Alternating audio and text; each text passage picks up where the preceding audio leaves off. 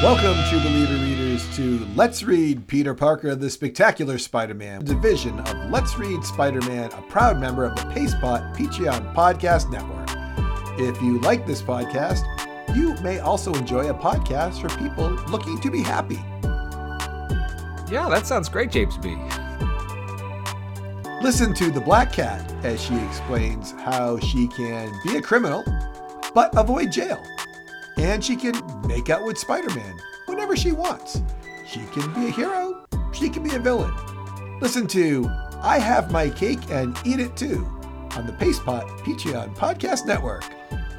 I'm never opposed to promoting anything but happiness. It's such a great thing, but the Black Cat is far more clever than I could ever be, so I'm going to let her pull that off. I don't know about the listeners, but not for me. All right, well, we're going to jump into a quick summary of what's been going on so you can follow today's podcast better. Eddie, in 1981, Peter Parker, the Spectacular Spider-Man, potential love interest Deborah Whitman is dating preppy Biff Rifkin, who Peter can't stand. Deborah works for Dr. Sloan, who's in charge of all the ESU grads, which includes Marcy Kane. The Beetle was the B story in each of the previous books. Basically, the Beetle had been using another villain, the Ringer, to fight Spider-Man while wearing a suit so the Beetle could learn Spider-Man's moves. Yeah, this allowed him to get his suit powered up with knowledge of how to fight Spider-Man. Also, Martin Blank, known as the Gibbon, who Spider-Man thinks isn't good enough to be Spider-Man's ally, is often annoyed at Spider-Man and recently got into it with Spider-Man as he is always trying to prove himself. Then the Beetle got involved in issue 59 while Spider-Man was fighting the Gibbon. That's where things are. All right, here we go. From November of 1981, Stan Lee presents Peter Parker, the Spectacular Spider-Man 60, Beatlemania, by Roger Stern, Ed Hannigan, and Jim Mooney. We open with the Beetle's new computerized suit trained to anticipate Spidey's moves, giving him a sizable edge. Spidey flees, but the Beetle captures the Gibbon, who's been licking his wounds nearby, anticipating Spidey will return to help his simian friend. Meanwhile, Debbie invites Peter over, but much to his dismay, Biff Rifkin is there. While Biff watches TV, Peter overhears the Beetle has challenged Spider-Man for the Gibbon's life. Yeah, all bad stuff for Peter in this book. He has trouble at school, trouble with money, trouble with his costume, and then Biff is there, and Peter needs to get ready to battle. Rough day. Very, very true, James B. Well, the battle you mentioned between the foes is intense and close, with Spidey freeing the Gibbon while fighting. As a victorious Spidey limps away, and the defeated Beetle stumbles to stand, Martin Blank, the Gibbon, clocks the Beetle. And although he tries to explain, the press thinks that Martin Blank is the hero and Spider-Man is a bum. Yeah, you can't have James B's favorite Captain Gene DeWolf in the book, or else everyone would know the truth. Instead, Eddie, you've got some dude, Lieutenant Keating, screwing everything up. Lieutenant Keating is here, and he's got his SWAT team present before the Beetle and Spider-Man fight. Spidey tells Keating that he might lose the chance to fight the Beetle because he's brought all his, SWAT team. To which Keating replies, "You costume clowns have got to learn that you can't endanger the public's safety with your cockamamie grudge matches." Great word, Lieutenant Keating. But I've got to also agree with him here. Finally, someone's calling these guys out. Yeah, I like it when you and I don't agree because it's more fun, but you're right. You can't just have people threatening on the press. Oh, I'm Spider-Man, meet me here to fight. Spider-Man, meet me here where we first battled. Spider-Man, and yeah, it's on top. It's on top of someone's apartment building. You can't be. It's the middle of the city, very dense population. These costume clowns are a bad influence because not only are they doing damage, but then little kids try to mimic them, and that's even more trouble. Let's jump in our next book, Eddie. And that's from December of 1981. Stan Lee presents Peter Parker, the Spectacular Spider-Man 61, By the Light of the Silvery Moonstone. Story by Roger Stern, dialogue by Bill Mantlo, and art by excellent Ed Hannigan and Jim Mooney. After Spidey saving a child trying to dangerously impersonate him, there's that child, James B. Spider-Man runs into Moonstone in Doc Connor's lab at ESU. Hearing the commotion, Marcy Kane shows up. Marcy is knocked unconscious by Moonstone's exploding light hands, and a woozy Spidey must give her CPR as Moonstone escapes with the Innovator. Speaking of the Innovator, it's in Doc Connor's lab because Doc Connors had used it to get rid of the lizard, essentially. The Innovator's been around a long time. Didn't he use it to pull, like, Spider-Man's lizard power out of Spider-Man, too? Yes, he did that, and I feel like it made the iguana back into an iguana, too, but I could be wrong there also. It's an important device we've seen in the past. Many times. Moonstone, by the way, just in case nobody knows what she looks like, because she's only appeared in a couple Hulk books and one Captain America book by now. She kind of looks like a yellow Power Ranger, the way her costume is set up. It's just a bunch of yellow stuff. Her arms are a little more exposed. Basically, that's how the bottom looks. And then instead of the Power Ranger helmet, she wears like a Viking helmet with a big spike or like a fish top. If you can picture... There's like a fin on top of her helmet. Yeah, there's like a fin on. I'm trying to think of Tiger Shark, but I don't think anybody's going to know who he is but me. Tiger Shark's the Submariner villain. He has the same top. I'm going for a Rocketeer reference here, if you remember. Oh, great. Yes, Rocketeer helmet with Power Ranger clothes. We're just going to get all our vintage references in that little bit right there, James B. Well, I'm much more interested in Spider-Man calling Marcy by her first name not once, but twice. It's on page 9 in here. And not only does he do that, but Marcy says, that's twice he's called me by name. How does he know who I am? Always fun when Peter does this slip up, and even more fun when people call him out on it. Like, the writers obviously know he's doing this. That's why they have the characters recognize it. So I like it. We get a backstory after this, detailing Moonstone's involvement with previous Spider-Man villain Dr. Faustus, and how she got the Moonstone. With the Innovator, she lights up the abandoned building she's in, and Spidey comes calling. Spider-Man knocks her out with a crane. I almost missed this. It was very small on this page. And saves everyone before the Innovator explodes in an abandoned building. Peter visits Marcy in the hospital, who has no recollection of Spider-Man calling her by name. And Marcy flirts with Peter. She might have recollection of Spider-Man calling her by name. She doesn't tell Peter. That's the best writing I think we could get. Speaking of best writing, one thing I don't love is when people tell things as opposed to showing them. I mean, that's just a writer's trope, right? Yeah. So real quick, Eddie, I think it's time for a new segment called Tell, Don't Show. All right, Eddie, it's the first time you've heard this segment. You can just follow along. Eddie, we talk a lot about how Peter treats Deborah Whitman. Do you recall us discussing this in the past? Yes, he treats her very poorly. Right. So usually we see it happen. But in this book here, he doesn't do anything to her. All he does is he kind of like he comes to her house, watches some TV, talks to Biff, and then he leaves and he saves Marcy from some danger, sort of. But Deborah Whitman didn't get slighted by Peter. So they choose to let us know that this is what happens. On page 12, it says, these are her thought bubbles.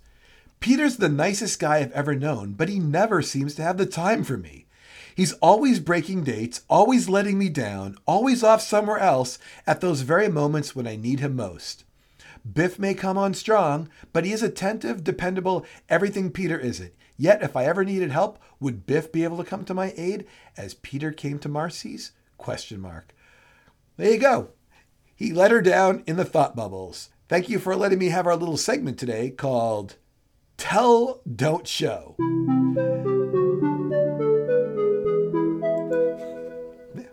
Poor Deb. Even when she's not being let down, she's still being let down. It's so evil to her. Come on. Well, the illustrations of this book, I think, are terrible. They bother me a lot. Sorry, Ed Hannigan. Wait, really? You really don't like them? No, they're terrible. Yeah, it's very different than what we've been reading. So I think it's just a little bit getting used to.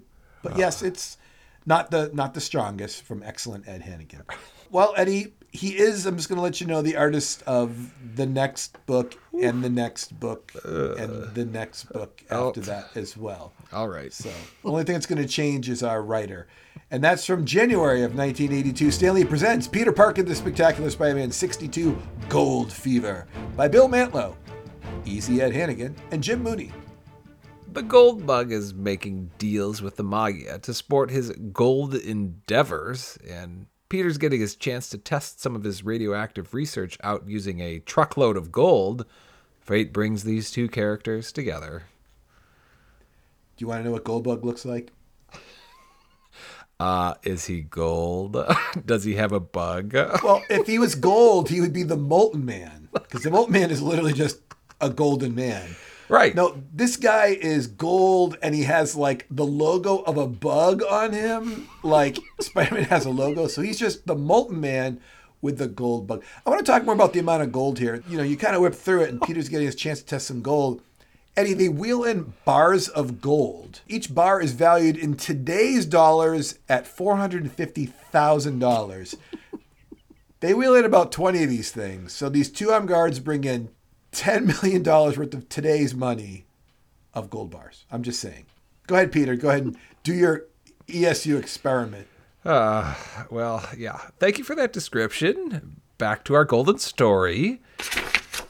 Although Goldbug initially managed to steal the gold from ESU, this is because Peter must take time to mix up a cure for Deb Whitman, who's been encased in gold by Goldbug's gun. Spidey catches up with Goldbug. There's a battle with the Magia, and Spider-Man all going at it. In the end, our hero not only gets the gold, but saves Goldbug from being poisoned by the radioactive gold. Oh, so many times I said gold, James B. These illustrations, once again, are kind of ruining my experience. Sorry, Ed Hannigan. Can't say this story excited me in any way either. Yeah, our podcast today, Let's Read Spider-Man 168, is going to be known as the podcast that you complain about Ed Hannigan and the gold, and I complain about filler stories.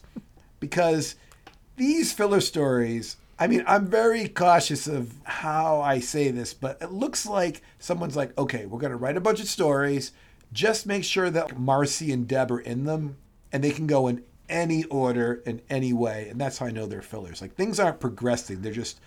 The fact that Deb has to take a thought bubble to let everyone know, woe is me, Peter, whoa. I'm like, these stories could happen in any order. But anyway, I think the villains have been getting slightly worse. I'm actually missing the Beetle, and that's saying something when I have to... Agreed, yes.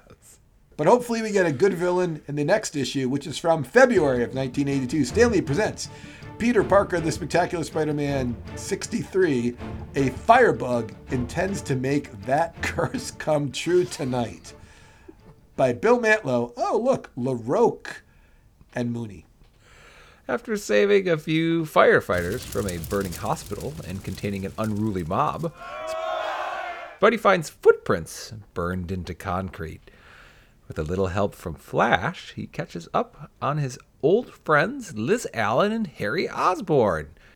It's no surprise when the Molten Man, Liz's stepbrother, pops up. Wait, why is it no surprise? Tell us.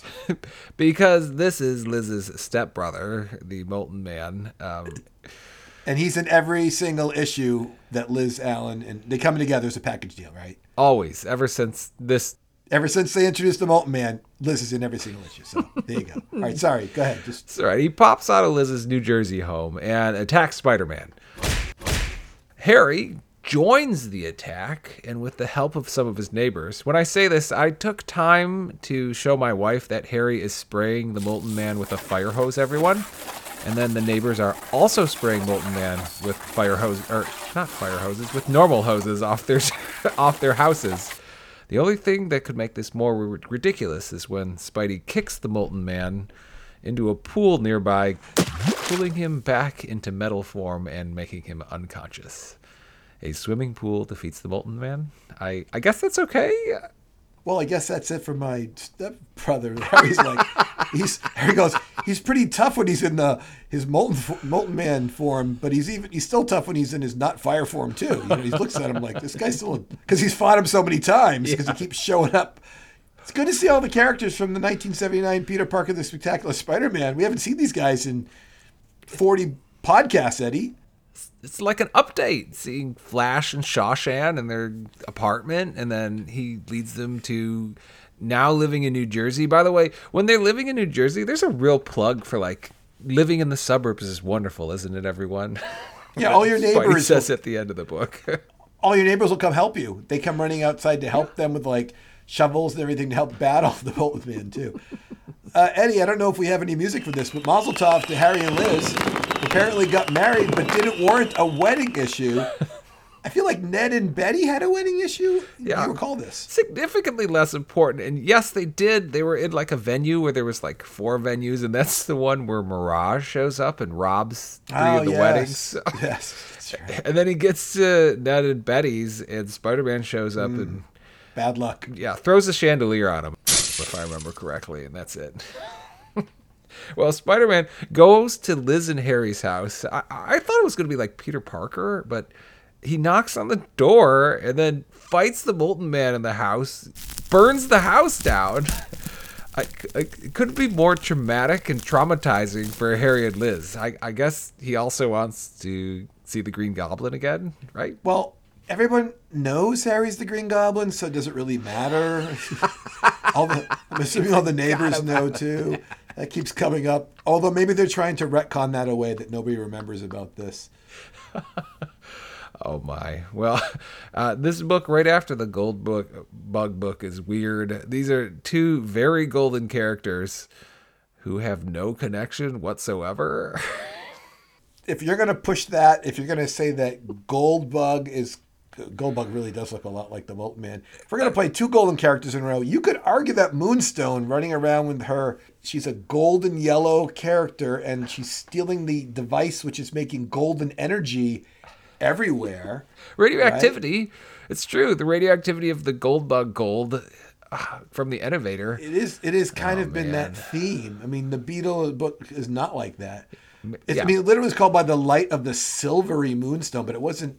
It was written in all bright yellows, with her golden hair and her golden outfit. So. Maybe it's like a crossword puzzle where, you like get a couple hints and then it all comes together, right? Eddie, did we finally recover, though, is Goldbug is a worse villain than the Molten Man, right? Oh, significantly worse. Okay, the Molten Man's, he's the worst of our villains normally, but in Peter Parker, he's not so bad. No, he's a significant upgrade from many of the villains we see. And real quick, because we're just kind of blasting through these a little bit today, but he's at the house because he's visiting Liz, who's trying to talk him out of being a bad guy again. Did you get that sense? I just attributed this. The Molten Man is insane. He's been like buried under a building for a long time. After the innovator collapses the building, somehow this frees Molten Man. And he's just insane from being stuck under this building. And the only thing he knows is to go see Liz. That's it. Yeah, I think you're right. I think he only knows to go see Liz. You're correct. That's it. That's all he could do. He's not a great villain. Bill Mantlo has shown up and just brought him back again for us. But Bill Mantlo usually, with creating the gold bugs of the world or whatever he's doing, he has created 55 original characters, which include Rom the Space Knight and Rocket Raccoon. Rocket was in a Hulk book that he was writing, to be fair. He was just a one-off, but he gets credit for them. But I think he's got some characters coming up in the next issue that are going to be in the top 5 characters that Bill Mantlo's ever created. And that issue is from March of 1982. Stanley presents Peter Parker, The Spectacular Spider-Man 64, Cloak and Dagger by Bill Mantlo, Ed Hannigan's back, and Jim Mooney. James B., I'm going to do this final short summary in one shot, and we can talk after. Okay.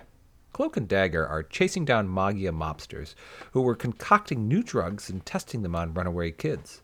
Spidey tangles with them early on, Cloak and Dagger, and finds Cloak's teleportation ability tricky to navigate and Dagger's daggers near lethal to him. The mobsters are summarily rounded up and taken to Ellis Isle, which is where it turns out Cloak and Dagger were some of the children that had been experimented on. Spidey shows up and tries to stop them from killing the mobsters, but the mobsters end up inadvertently killing themselves. The mysterious duo, Cloak and Dagger, disappear, leaving Spidey a little scared. And usually I'm pretty impressed with your handling of 500 summaries that you've been written for us. Oh, that's true. I was a little disappointed in this one. I thought this was a book that warranted a good 2 or 3 paragraphs, and you kind of wrap this all up in one. I don't think you understand how important Cloak and Dagger are. I think you could have dragged this out a little bit more, so I'm going to try to fill in some of the gaps here. Sounds good. Eddie, this book is way, way darker than any of the Peter Parker, the Spectacular Spider-Mans, or the Amazing Spider-Man books I can think of at all. This is Marvel team-up level dark. Right away, Cloak and Dagger just show up and they kill a guy immediately. They hunt down a Magia mobster and they kill him. Mm-hmm. That doesn't happen that often. You don't see the Prowlers and the Gibbons and Black Cat just killing people. And you put down at the end of your comments here, Spidey shows up, tries to stop from killing the mobsters. The mobsters end up inadvertently killing themselves. No. Cloak absorbs them all and then releases them so they run out of his cloak 5 stories off a building and fall to their death. That is not inadvertently killing themselves. That is murder. Yes, there's much more nuance. When Spider-Man looks down there, he says, I showed them the light and they followed it. Which, of course, was to their immediate death, too. So yeah. Now, I'm not saying that mobsters are good or bad, but these guys, I just want to know, these are vigilantes. Okay? Yeah. The Punisher has been shooting mercy bullets since, his second or third book. These guys just did everyone dirty and didn't look back. And killed at least 6 people, if not more than that in this book. And Spider-Man in the book was in the book, but... was he? What did he do besides not catch them, not stop them? At one point, he does get involved when they capture Dagger for a moment. One of the bad guys has her knife, yes. a knife to her throat, essentially. And then Spider-Man kind of swoops in and saves her, but he can't face Cloak because Cloak is teleporting around all the time. And yeah, these are kids who acquired some powers. It kind of has that feeling of... well, Quicksilver and Scarlet Witch, they're experimented on. They come back and they're getting revenge and stuff. And it's a really dark experimentation, too. It's not like they're in some schwanky lab. They're on Ellis Island in a makeshift lab, and these mobsters are trying to design a new drug to distribute on the streets and make more money from. That's their goal, is to sell a drug that's more powerful to the Magia and then profit from it. It is a super dark book. Yeah, and you didn't mind the artwork, to be fair, by Ed Hannigan on this one. That's true. He did a better job here. Possibly his most famous book. I don't know what other things he's drawn before, but this is the origin of Cloak and Dagger, who are going to be around. This was an ABC level TV show, maybe in I don't get the year wrong. I'll say 2018 or so. It was on TV. Had at least one season, maybe 2, maybe a 2-season show. So there you go, big book and. I'm sure you'll see them again. Actually, I'm pretty sure they're going to be back in the next Peter Parker, the Spectacular Spider-Man podcast, which is probably about 4 podcasts from now. Yes, we will see them again. I was happy to see the Beetle and Gibbon mix it up a little bit, but I'm very happy to leave behind any villains that are golden or looking at gold. So every gold villain, they're all off. Don't like any of them? I think so. I don't think there's any gold villains I'd like to see again. Well, I'm much more looking forward to more of an X-Men villain, the big old unstoppable Juggernaut, who I defeated no less than 20 times in the side-scrolling arcade game in the late 80s and early 90s. Oh, congratulations. Eddie, how can people reach us? Email us anytime at letsreadspiderman@gmail.com. Or you can find us on Twitter at letsreadspidey. Yeah. Haven't gotten an email in a while, by the way. It's been a while. We had a couple, and then it's true. A month has gone by. Appreciate those emails so much. Yeah. I mean, we really do read them. And there's 100 people downloading this, so they can't all be bots. You know what I'm saying? Yes. Well, I'm James B., joined by Eddie. And remember, listeners, that Let's Read Peter Parker, the Spectacular Spider-Man, is a division of Let's Read Spider-Man, a proud member of the Pacepot Patreon Podcast Network. If you like this podcast, you may also enjoy a podcast for people looking to feel better about themselves. Great idea, James B. It's not my idea. Great thing for our podcast, James B. Nothing makes you feel more good than knowing others have it worse than you. Listen to Harry Osborn discuss how his dad was the Green Goblin who murdered lots of people. Also, Harry Osborn discuss that his dad is dead, that he had a drug problem, breaking up with the love of his life, Mary Jane, being stalked by the Molten Man who burned down his house. Just so much more in the podcast You Think You Got Problems on the Patreon Podcast Network. Just your average suburbanite resident we're talking about, James B. Nothing special. Maybe a little piece of paradise with Harry Osborn in it. Goodbye. Goodbye.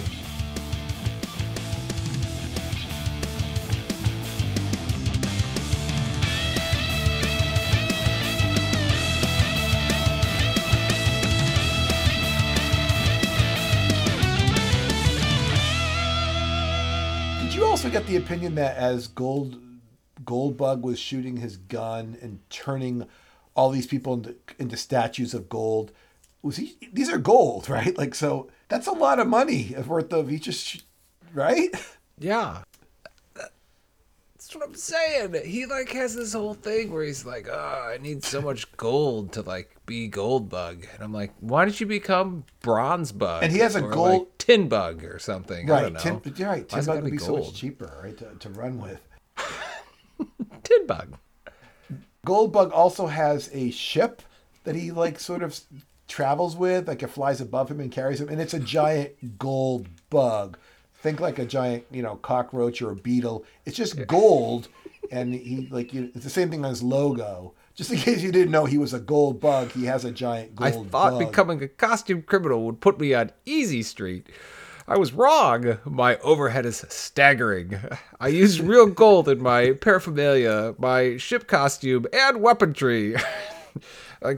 When was becoming a costume Goldbug ever going to put anyone on Easy Street, Goldbug? Yeah, do you know who doesn't have an overhead that's staggering? Tin Bug. Tin Bug's not even in this book. He's already completed all his robberies and he lives on an island in the South Pacific or something.